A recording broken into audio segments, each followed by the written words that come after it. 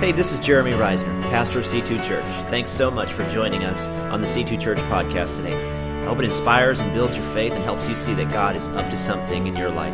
Enjoy the message. The theme verse for this whole study time is 1 Timothy 4. And it says this, verses 4 through 10. It says, "Train yourself to be godly.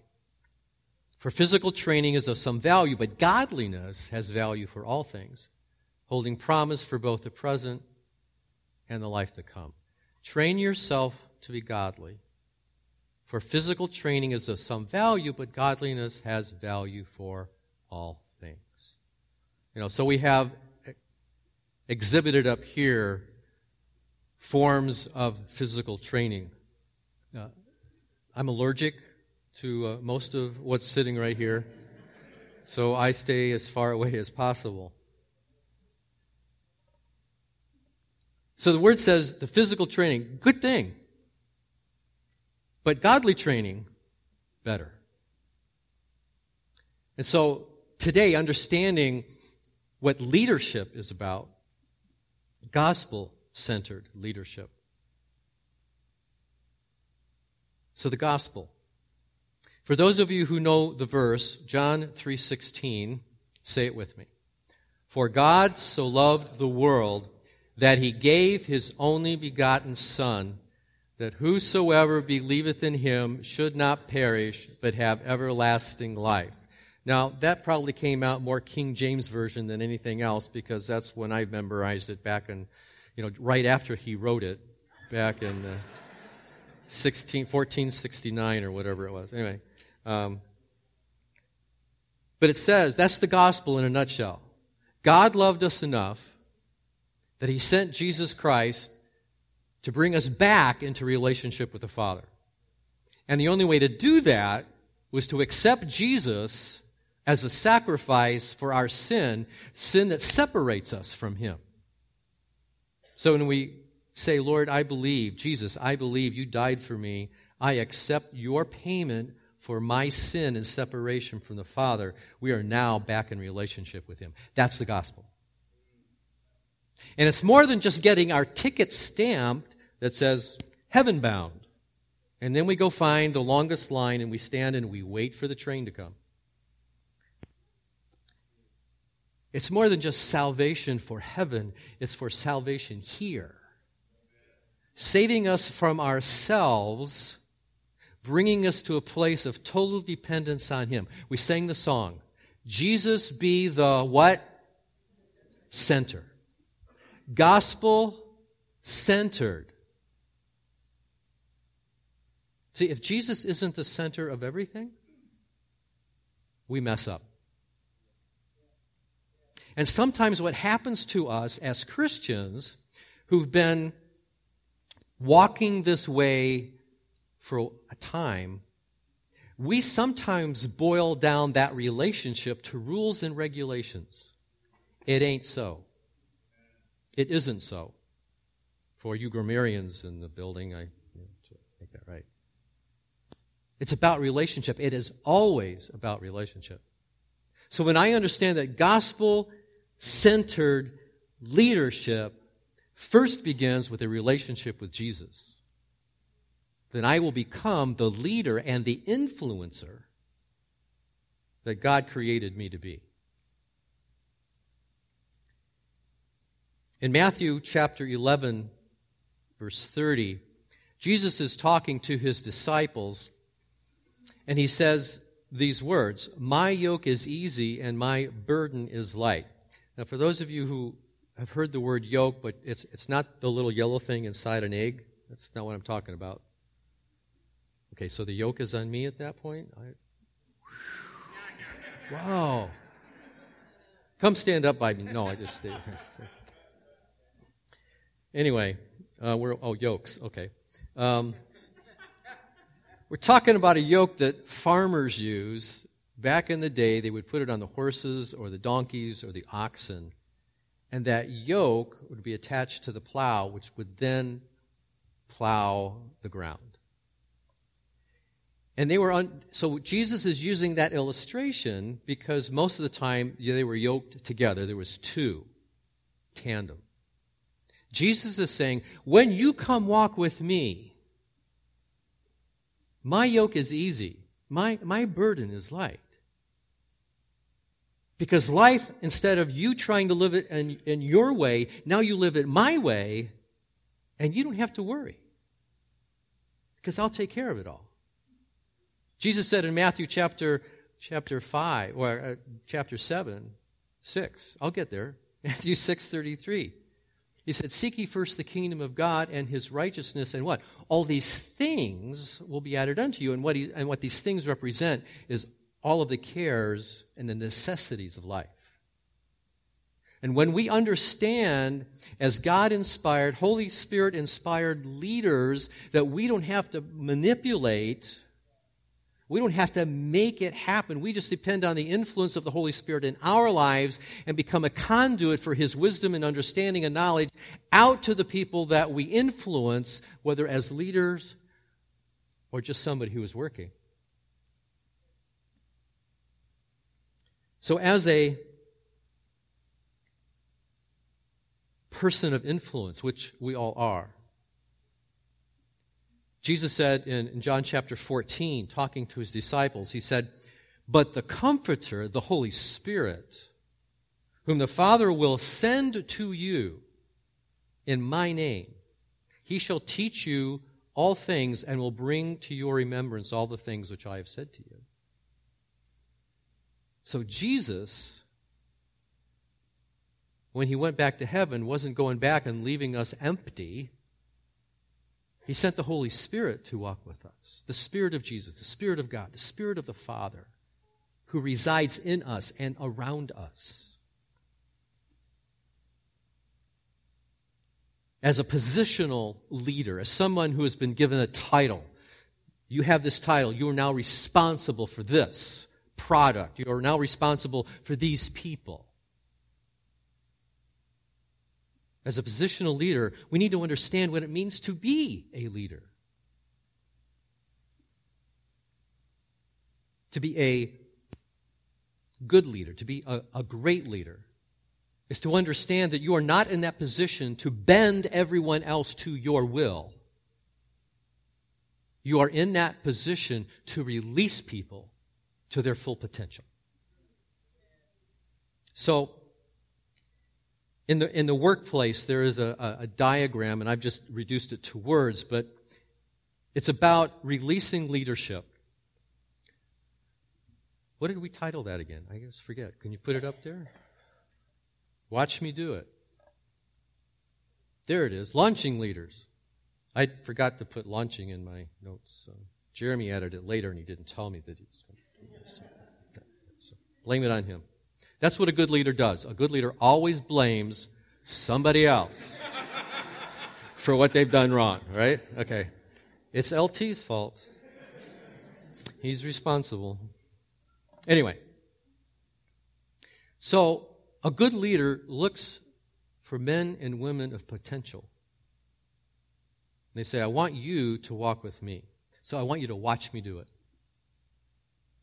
Now, you do it with me. Now, you do it, and I'll watch.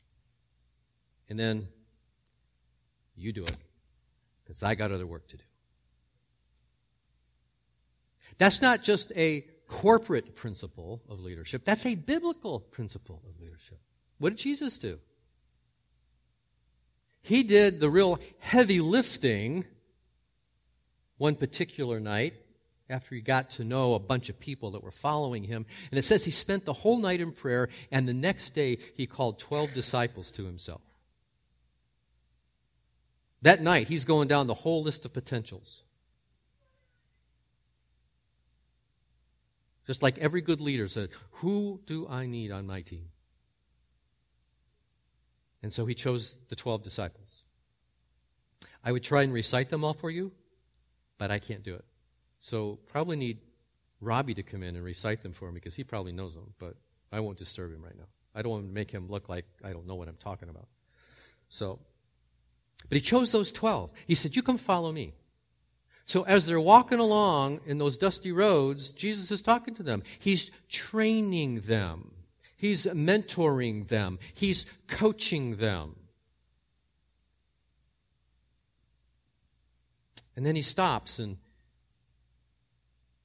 he heals the leper. And he teaches some more. And then he stops and he heals the blind man. And he teaches a little bit more. And then he stops in the synagogue and he opens up the scriptures and he tells the people in the synagogue, I'm here to set you free. And then at some point in that relationship, those 3 years, he says to the disciples, okay, boys, it's your turn. I'm sending you out 2 by 2. Go do what I've been showing you. And they come back and say, yeah, we did it. And then he gets ready to leave permanently, and he says, now listen, you're not going to be alone. I'm just going to send another comforter to you. I'm going to send you the Holy Spirit so you can continue doing what I told you to do, and you can continue to enhance your skills to be my disciples and to be my apostles. So as a secure leader, we look for those to take responsibility and do it better than we can do it. And there's a lot of leaders in the church and outside the church who look for inferiors to fill slots. Why? Because the leader is insecure. They don't want anybody to do it better. But the fact is, all of us who are called to leadership still have blind spots. We still have skills that we cannot appropriate because we will never be good at it. But when we understand our weakness, not of character, but of skill, we find the people who can fill it. And then we look really smart. And that's the whole point, to be looking smart, right? Tough crowd. We look for potential. And we release that potential by understanding the skills needed to enhance the gift. So if I know that I need to hire somebody to work with me in my job, I can look for two different kinds of people. And in my Monday through Friday job of painting and remodeling, I've had as many as 10 people working for me at the same time. But I look for two kinds of people. I either look for somebody who I can train, or I look for somebody who already knows how to do it better than I do. That's the only two kinds I look for. And I've had both kinds working for me. But that's what a leader does. That's what a leader does. Here's an example. If you're responsible, you have a particular responsibility in your portfolio of responsibilities, and it takes you an hour a week to accomplish that particular task. How many hours is that in a year? Thank you, Matthew. It's 52. But if it takes you 6 hours to train somebody over 6 weeks, that's 12 hours. It's an extra hour out of your day. But if you're willing to take 6 weeks and now 12 hours, how many hours did you just save? 40. And now you can get on to doing something that's more important. The Lord kind of brought that home to me when we were pastoring in Waseca, Minnesota. I did not have a secretary for a while, so I was spending a lot of time on the bulletin. I'm a little artistic, artistic, a little artistic. And I would spend hours and hours, that was cut and paste stuff. We didn't have computers back in the 20s, 30s. And then one day it hit me. I am wasting time on something that isn't my responsibility. It's the same thing that happened to the apostles in Acts chapter 6. They came and said to them, the widows are being neglected. And the apostles said, look, our job is to be about prayer, study of the Word. Find 7 men full of the Holy Spirit who can lead this ministry. And they picked 7 guys. Why? So apostles could keep doing what they're supposed to do. That's what good leaders do. They recognize what they're supposed to do, and they stay doing it, and they give everything else away. But sometimes we hold on to those things because it makes us feel good. But it's not about just feeling good. It's thinking, well, nobody can do it as good as I can. That's not the point. The point is we release people to their full potential. So leadership, positional leadership, and just us as regular people, we all have influence. Biblical leadership has always been about relationships, not position. See, better theology isn't the issue. Better relationships are the issue.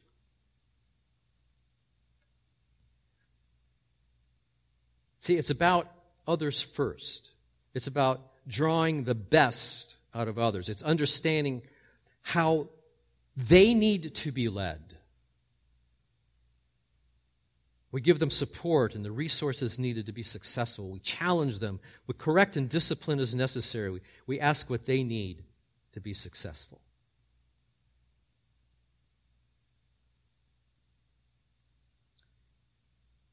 In Romans chapter 12,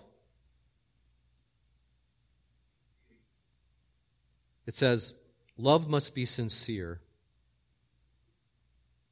Hate what is evil. Cling to what is good. Be devoted to one another in love. Honor one another above yourselves.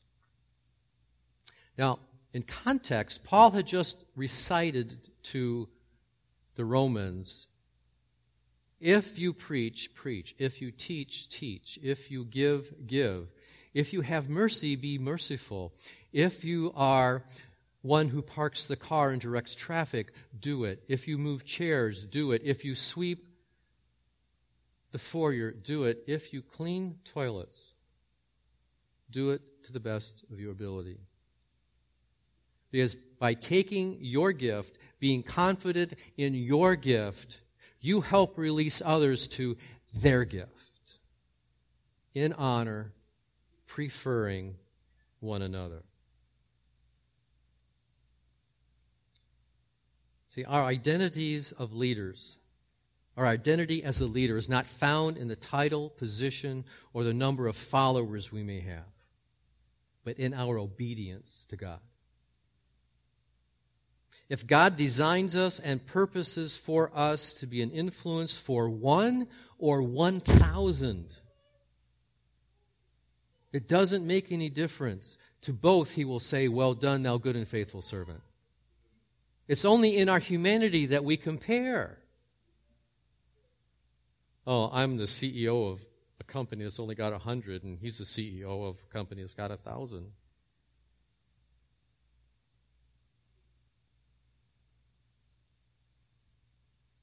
He's got a bigger truck than I do. I won't say anything about Jeremy's, but my truck is bigger than his truck.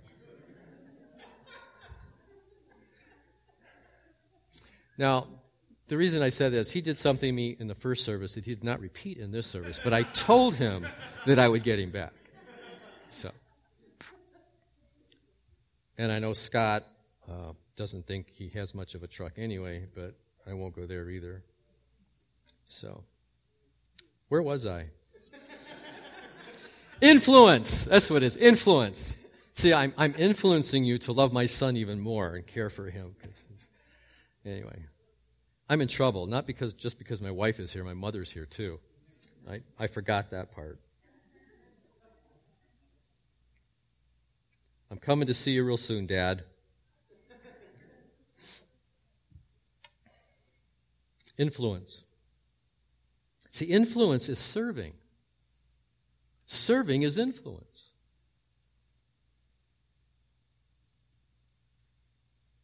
C2 not only stands for Christian Chapel, it stands for what? The Great Commission and the Great Commandment.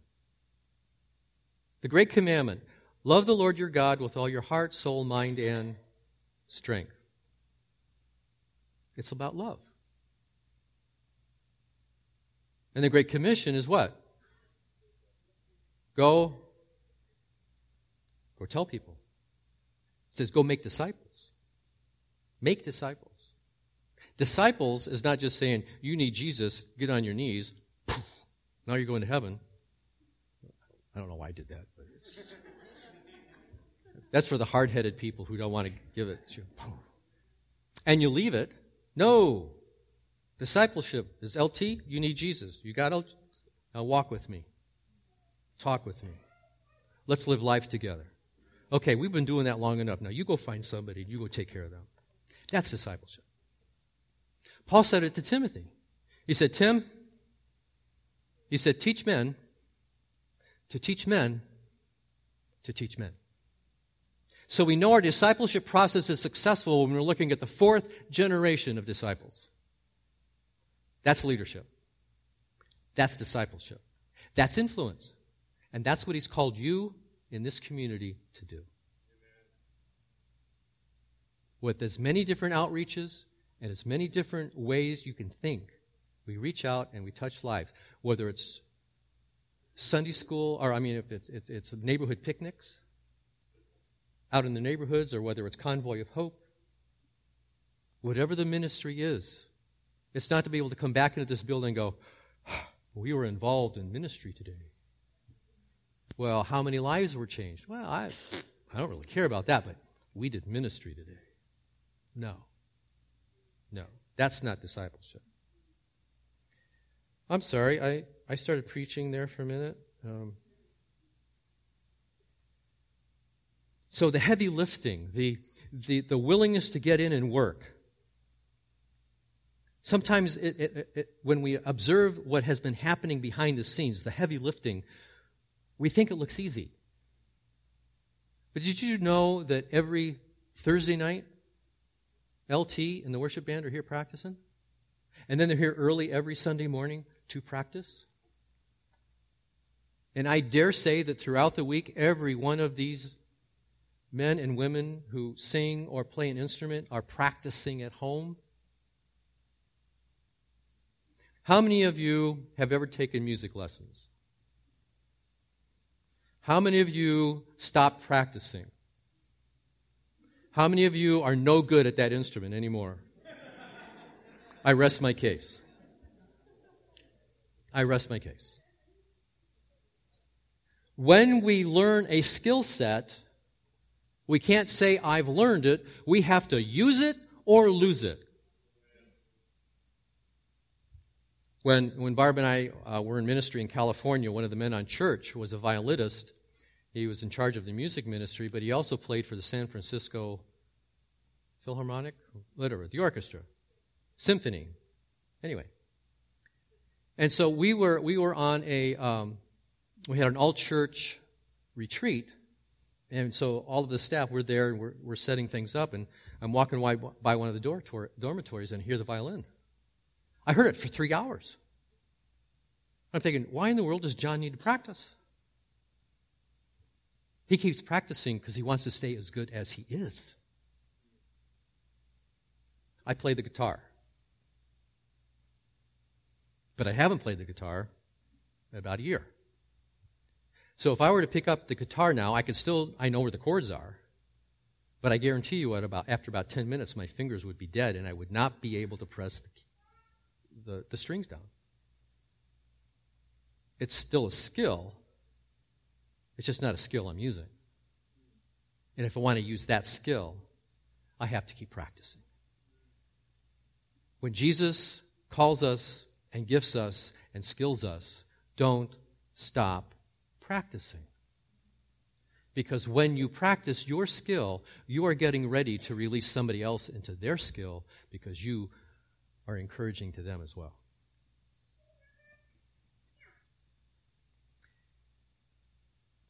Jesus said in John chapter 5,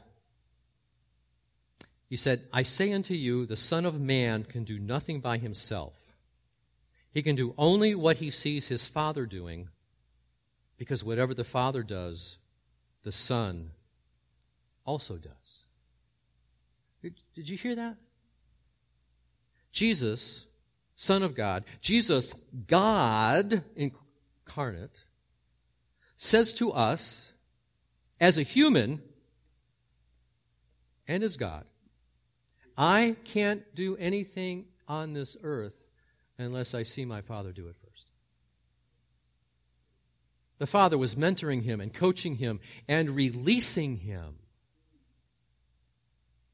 to his full potential as God and human. And as leaders, as influencers, even if the only influence we have is friendship, sometimes what it takes is, I've been watching you, Matt, and you're really good at that. I think you should keep doing that. And he goes, really? Okay. Why? Now, why is he going to pay attention to me? Because I've built a relationship with him. I've watched him. But we do that to everybody. We can do that to every person in the circle of our relationships. Even to the point of saying, Matt, please don't try that again.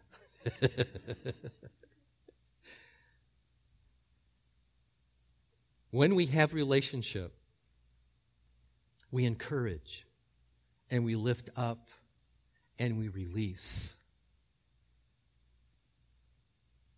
See, the anointing,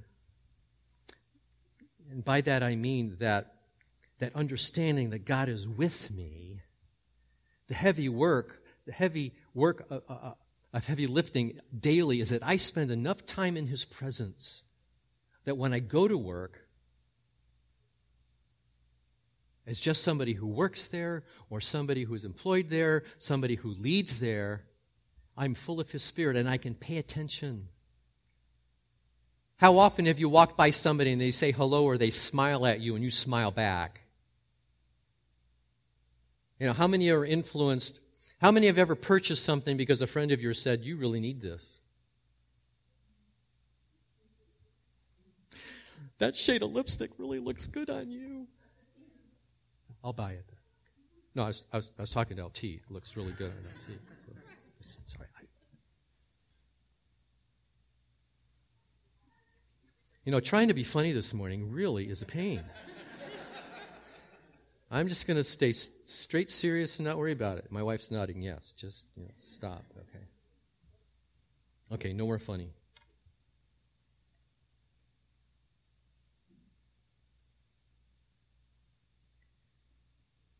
When Jeremy first asked me to speak this morning, and actually he prefaced his asking by this question, what is the greatest leadership principle or value? I said love. Now, the word love in the world means a totally separate thing than it does in the Word. Love out here, dare I say it, is more about lust and how I feel and satisfying myself. That's not biblical love. Biblical love says, what's best for you? How can I help you become everything God wants you to be? How can I help the people around me at work? How can I best influence them? Biblical principles don't stay inside these four walls, friends. Biblical principles are the only thing that will rescue us from the hell of a world that we live in.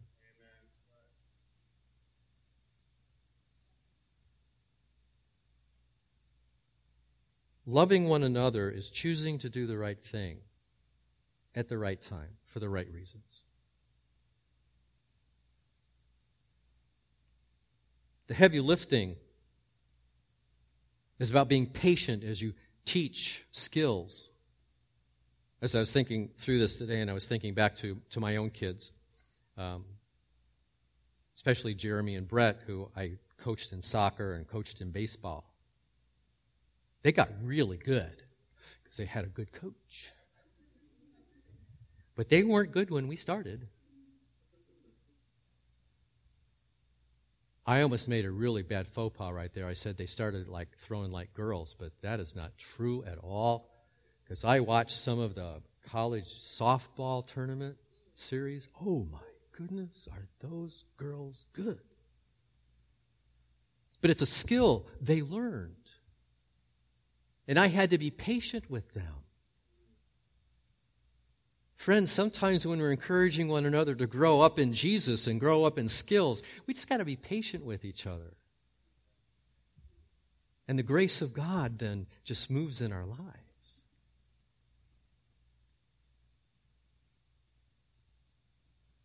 Every decision that we make out of love has great consequence.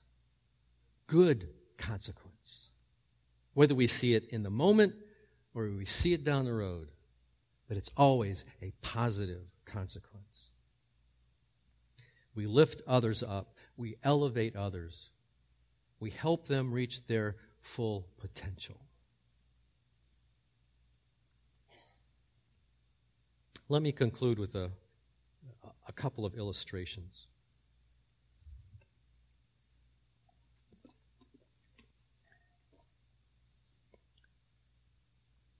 I would like all the shy people in the room to stand.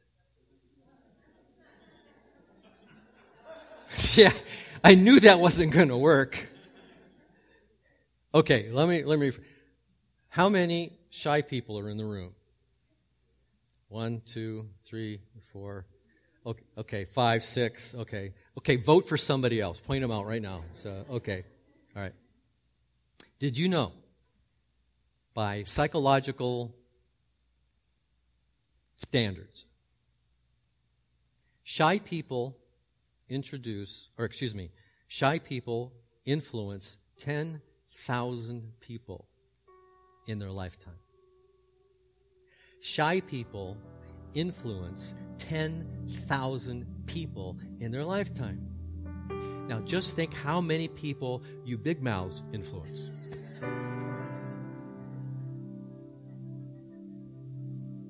See, you don't have to be a CEO. You don't have to be some big shot in a corporation. Just being you, under the influence of the Holy Spirit, and you can influence 10,000 people for Jesus in your lifetime. By just a smile. By just a have a good day.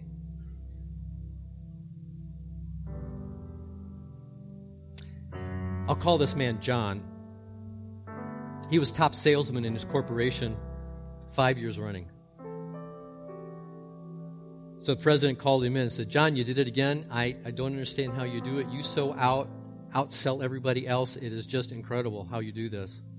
He said, at our big annual meeting where everybody's going to be there, I'm going to award you top salesman of the year again. And John said, I don't really want it. I don't really need it.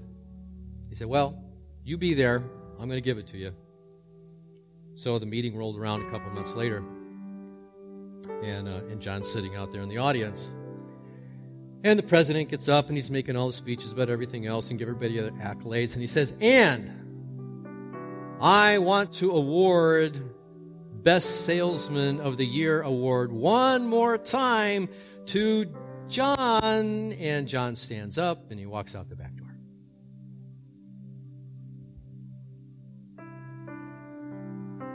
Well, the president finally got a clue. So after things had sort of settled down in the next couple of weeks, couple of months, he started asking around to the people that he thought knew John the best. He said, what happened to John? What happened? The guy said, John really doesn't care about awards and stuff. It's just not in his nature. It's not in his character. I said, oh, okay. And he kept asking around, and finally he asked one person, they said, oh, he said, have you ever met John's daughter? Has he ever told you about his daughter? I said, no, never has. Well, she has, big word, disease. And her hospital bills are horrendous. But he loves that little girl so much. That's why he works so hard. He works that hard for her. Pay off the hospital bills and all the medicines and the drugs she has to take. That little girl is his heart and soul. That's what motivates him. So the president thought it through. He created a new award.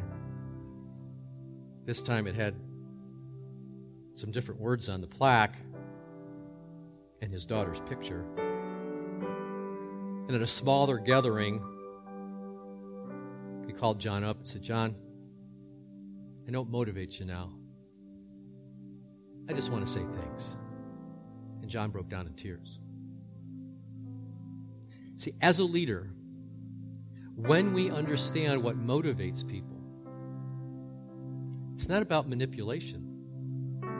It's about understanding. See, God understands us. And we are full of His Spirit. Whether we're shy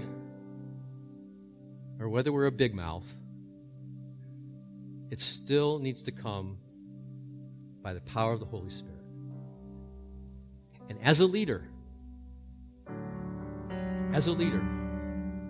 we influence for Jesus. Not just in the four walls of a building we call the church.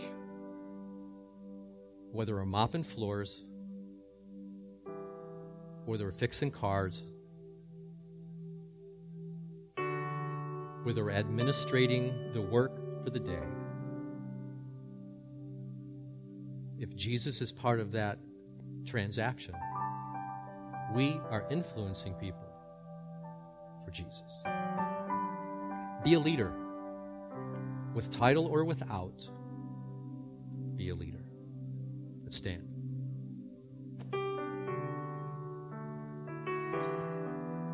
Would you close your eyes with me? Let's pray for a moment. Father, you're a good God. And as we began our sharing today, we talked about the gospel, the truth of the gospel, that you came to save us, to set us free from ourselves and from sin that holds us down, keeps us slaves. So, Lord, I pray for anyone here this morning who needs to make that decision, or maybe they just haven't been living where they should be, and this morning your Spirit has gently convicted them and said, you need to come back home. I pray for them right now, Lord, that they would feel the peace and the comfort and the love of your Holy Spirit. If you're that person this morning, you need to make that commitment or make a new commitment. Would you just slip your hand up real quick? Put it right back down. Anyone at all? Anyone at all? Thank you. Now, Lord, for those who have been too timid in their leadership, I ask that you would raise them up. That there would be somebody that comes into their lives to encourage them.